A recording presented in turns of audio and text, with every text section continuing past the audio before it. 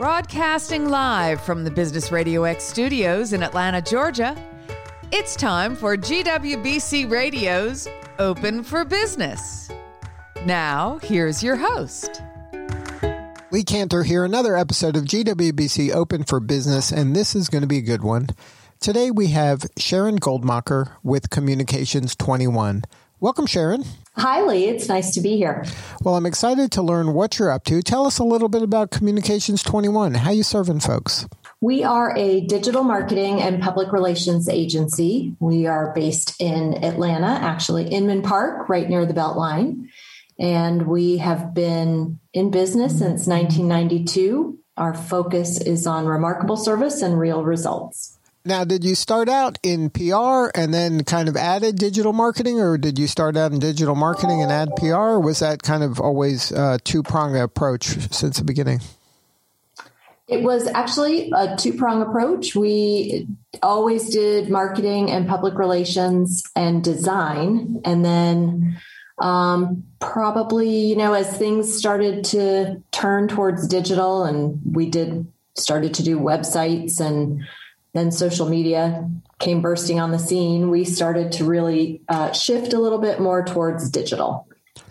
So now, how have you seen kind of that marriage between marketing, advertising, PR, digital, print, non-digital, billboards? Like it's all kind of morphing together into one where previously there might have been more distinct kind of darker lines between them. Absolutely. There were stronger divisions than there are now. We really never did what I would consider to be traditional advertising. And that's in part because we're very focused on metrics and analytics. I am the daughter of an engineer. And so I was kind of taught that there's a process to things, but also if you don't measure the outcome of your effort, then really what was it for? And how does it help a client increase their brand awareness or sell a product?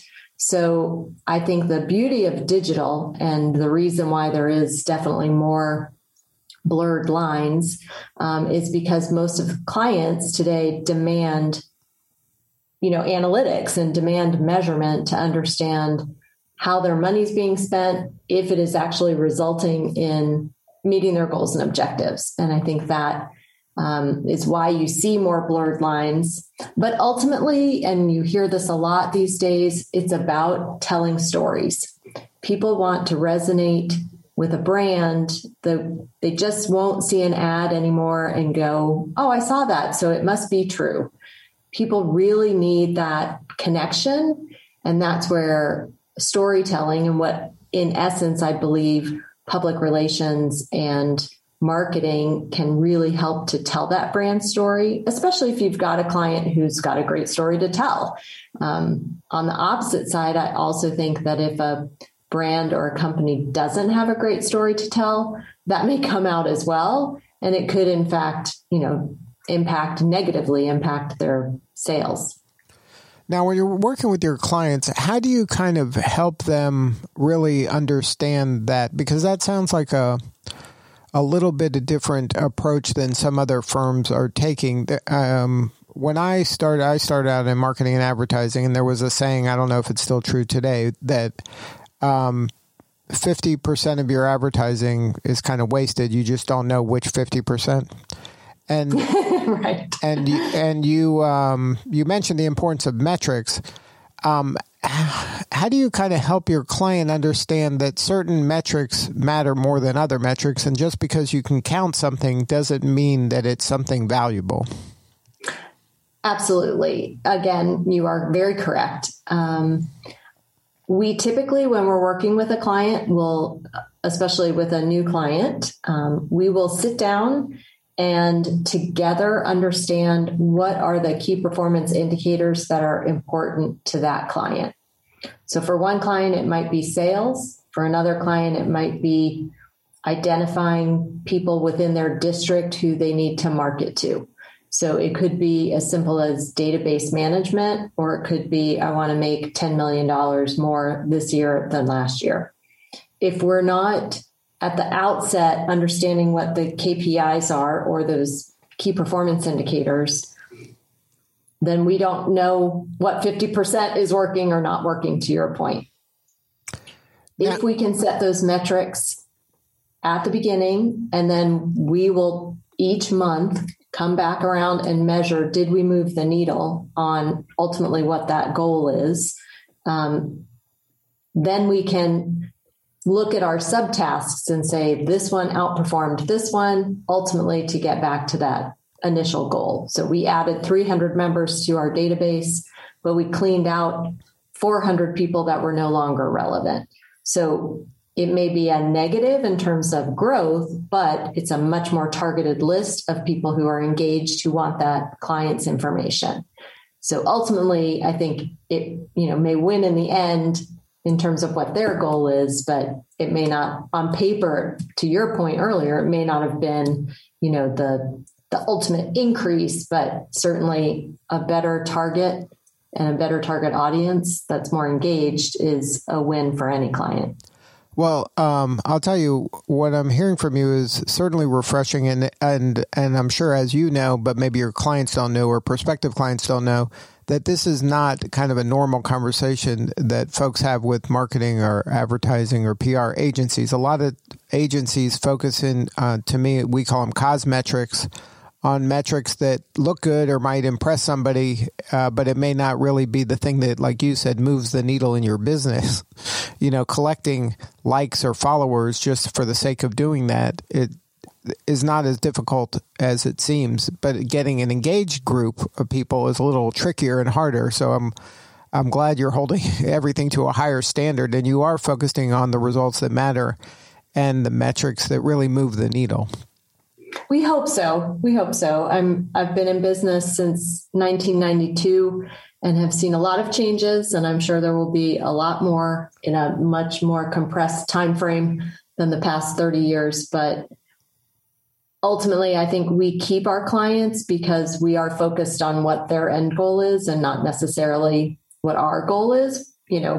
We've won our fair share of awards. I'm not going to say we haven't, but I think it's because our clients, we're helping our clients meet their goals. So ultimately, that is the win-win. Right. I mean, and another thing I learned when I was in this industry back in the day was it's not creative unless it sells. Unless you're really moving the needle for your client, creativity just for the sake of creativity isn't really what we should be doing. Right. Now, although they can be entertaining, right? Those are as long as it's moving the needle, I don't care. But just because you came up with something clever that makes you laugh and everybody thinks is hilarious, but if they don't connect it with your brand or it isn't really impacting anything in your business, then to me that's kind of art for art's sake, and that's not really why they hired you. Yes, agreed. Now, in your business, when you're working with these folks, we talked a lot about the kind of the mechanics of getting the metrics right and what we're going to measure correct. Now, here's where the art part comes into the art and science of this business. Once you have those processes right, there still is a lot of kind of trial and error in getting the creative right in order to tell those right stories and to get the message resonating with the right people. Yes. And that is, unfortunately, that's a little less process oriented. So that is where I think people who want to get into this industry think every day is creative brainstorming and amazing ideas and campaigns that will go viral. And that is definitely a piece of it, but it is the hard work that gets you there. I think is the less sexy part of what we do in this industry. And there are some incredibly creative people. My team, I'm blessed to have a great team here. And I'm amazed every day at the ideas that they come up with. But I think ultimately, again, keeping those metrics in mind and doing the research, competitor research, really kind of diving in and digging in where you help then to see that path where you can help a client zig where everyone else is zagging. And usually if you do the work, then the creative gets even a little bit easier. When we're developing brands, for example, we don't just go off in a room and come up with brand ideas. We have done that legwork, the kickoff meeting with the client. We have done the research. We have looked at what their competitor colors are, what their taglines are, what has been successful in terms of campaigns for both the current client and their competitors. And from there, I think we create a creative brief that then we use to, come up with our creative and brainstorm. So, for example, we're working with a client who what they do is really interesting, but it's not very sexy in terms of, an industry. So they help get goods and services and oftentimes hard to find supplies to people living in the Caribbean. And so they're a logistics company, they're a shipping company, and they wanted to change their name, change their brand, create a tagline. And we got to the name, and then in the tagline process, we were just listing things on sticky notes and, boards around our conference room. And I am very proud to say that our then intern and now account manager came up with From Land to Sand Overnight. And it was brilliant. It was great. And she's 23. And, it's just those types of inspirational moments that happen that they say capture lightning in a bottle. The client just went crazy for it because their previous tagline was like 3 sentences, so it was really long trying to explain everything they did. And this simplified it and they use it now on everything. So, and it really does help to explain what they do. And kudos to you for having a culture that allowed that to happen, that allowed somebody to contribute to that level and be open and to hear it and feel safe enough to do that, because that's not, you shouldn't take that for granted. That is a very important component to this, and that allows you to get that kind of lightning in a bottle result because you have a culture that allows that to occur. I hope so. I probably don't think about that enough, but it's a safe environment where everybody feels like they can contribute. My dad was a great mentor for me. And he said to me, it's good to run your company like with the pie truck theory, where if I was hit by a pie truck tomorrow, the company could go on. And the reason that, he said that is because this is larger than just any one person. I mean, it's a small business, it's a boutique agency, but you have to kind of think of it as it can go on. Hopefully it could go on. And so everybody in here, we call it C21 University, essentially goes through an onboarding process where everybody knows how to do everything. They may not love to do everything that we do in terms of services we offer. Someone may excel at video versus someone may excel at digital marketing, where someone else may be great at getting stories placed. But everyone knows how to do everything. And so if I was hit by a pie truck tomorrow, they would know how to keep this going. And I think that environment empowers people, but also provides them with a safe space to throw out ideas that someone may say, oh my God, that's amazing, and then we reward those on the, as a result on the back end of those as well. So people that go above and beyond or do something amazing or take something off someone else's plate, we give little spot awards for that, every month so that folks know that, hey, I could do that, or I could take that on, or I have a really good idea for that. I'll share that with my teammate. Now let's get a little tactical and maybe share some advice for the listener. I don't know if you want to do this as one and maybe do it separately, but any kind of digital marketing or PR tips for that either large or small business out there? There's some low-hanging fruit that maybe they could be doing on their own that can at least help them move the needle a little bit in their business. Yeah, here's an interesting tip we just shared recently with a client of ours. They have a really interesting, they are capital market investors. So they'll invest in projects from multifamily to single family rentals to mixed use, and they look for partners, et cetera. And they don't do a ton of deals every year, but what they do are pretty high impact, and they always put skin in the game. So they won't do a deal unless they're personally involved, which makes them very different from other capital investment companies. And we were talking about LinkedIn and that we really hadn't been posting. They hadn't really had enough news that we'd been posting on LinkedIn. And we had recommended that we try to increase our amount of postings. And the client said, well, I don't really have that many followers on our business page, versus my personal. So I'll just post personally.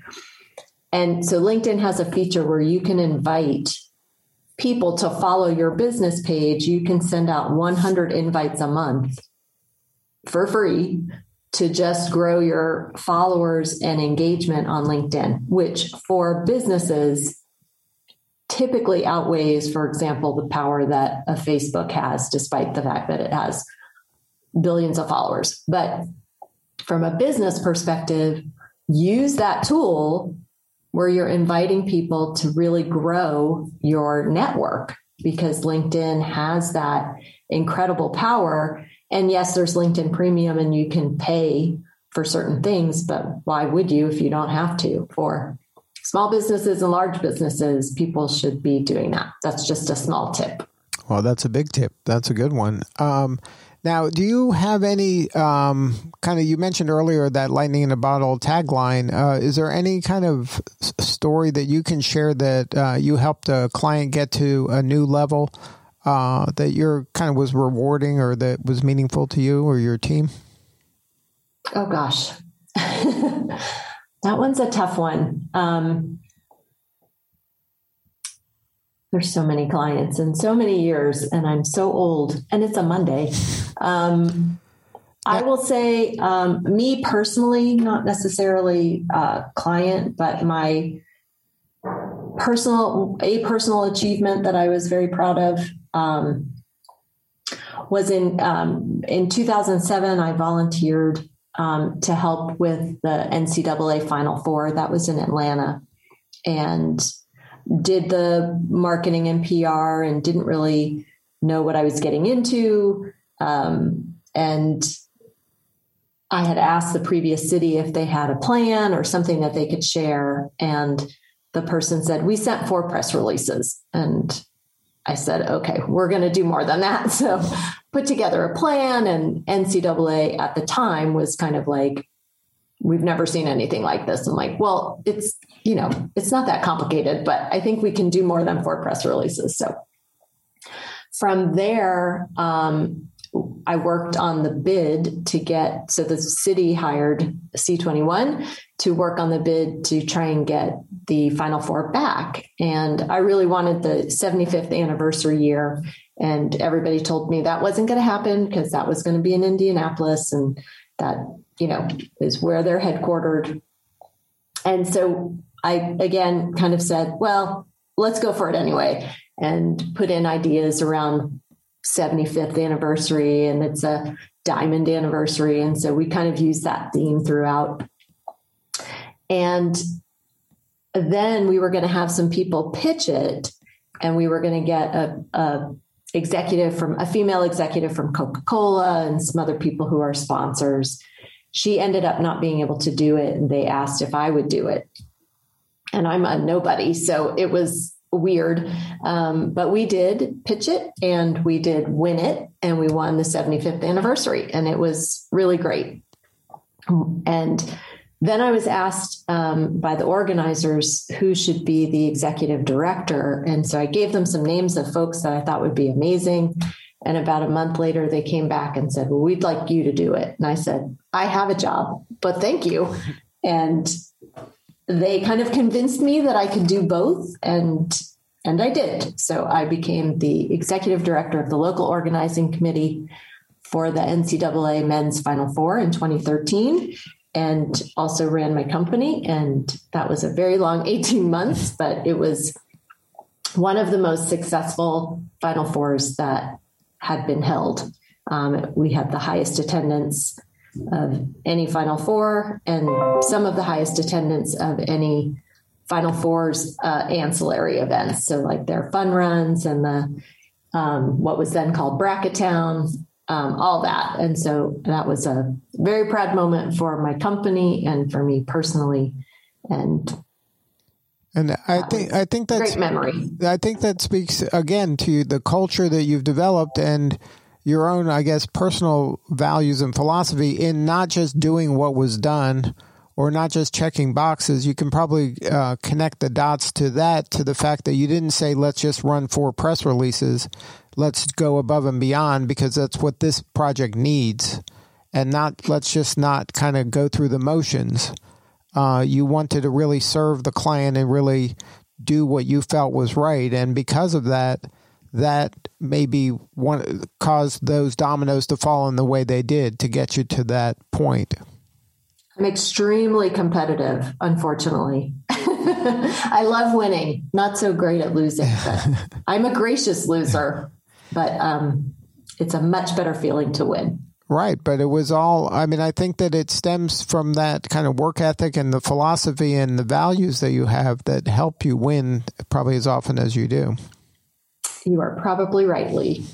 Now, let's talk a little bit about GWBC. Why was it important for you to get involved with that organization? I think anything that empowers women is something that I want to be involved with. And they're a great organization in terms of helping businesses like myself to be certified. I think it is always helpful in RFPs and responses to be able to say that you are a certified woman-owned business. Right now, we are actually all women in here. So I think they're an organization that supports my personal mission, which is to empower women. And so that's why I think we've probably been certified the last, 15, 20 years. It was something that was, when I found out about it, I said, yes, let's, make sure that we're certified and we keep it up every year. So. Now, you mentioned that you're a member of that organization and you've been a member of a variety of other industry and community organizations. But you don't just kind of join, you tend to kind of lean in and take leadership roles. Can you share maybe for the young people listening why that's so important to not just kind of join something just to check a box that you've joined it, but to really kind of lean in and volunteer and take leadership positions, how that can help you and grow your career? We do that with our team here in terms of encouraging them to, as you said, lean in part because we are a small agency and it does expose younger people to both a variety of potential mentors, potential connections, both from a career journey perspective, but also from a possible business development perspective. So it's more important than, I tend to be a borderline introvert extrovert. So when I have a role to play, I'm very much of an extrovert. I can walk up to somebody and say hello to them and explain how I'm involved in the organization. If I am not involved, then I tend to just say hello to either person on either side of me at the lunch table. And that's it, maybe an exchange of cards, and I don't really engage. So from my personal perspective, I have found that if I'm involved, I am more extroverted in my ability to network and make better connections is improved. From my team's perspective, I think if you're new to a role or you're new to a group, that by joining and by becoming an invested volunteer, you really can achieve so much more in your career. So I had a former team member who recently left, who we miss a lot, but we wish her really well. She got involved. She was involved with PRSA, which is the Public Relations Society of America. She joined a committee, then she chaired a committee, and she also got to understand from a management perspective what it's like to manage volunteers, which is a whole nother level than managing people that you work with who are being paid. People who aren't being paid will say, I'll do that. And then sometimes work gets in the way or life gets in the way and they don't get their volunteer work done. And it does open your eyes to other management experiences. And through all of her work, she got great accolades within the organization, which again are just great things to try and obtain in your career if you're trying to succeed and really go far. So I think volunteering, leaning in are really important to doing all of that in terms of a career journey. Now, in your work, who is the ideal client? What is, do you have a niche that you serve? Is it B2B, B2C? Do you prefer certain industries? Is there kind of a profile of a good fit client for you? Sadly, my answer is clients that pay. We love clients that pay.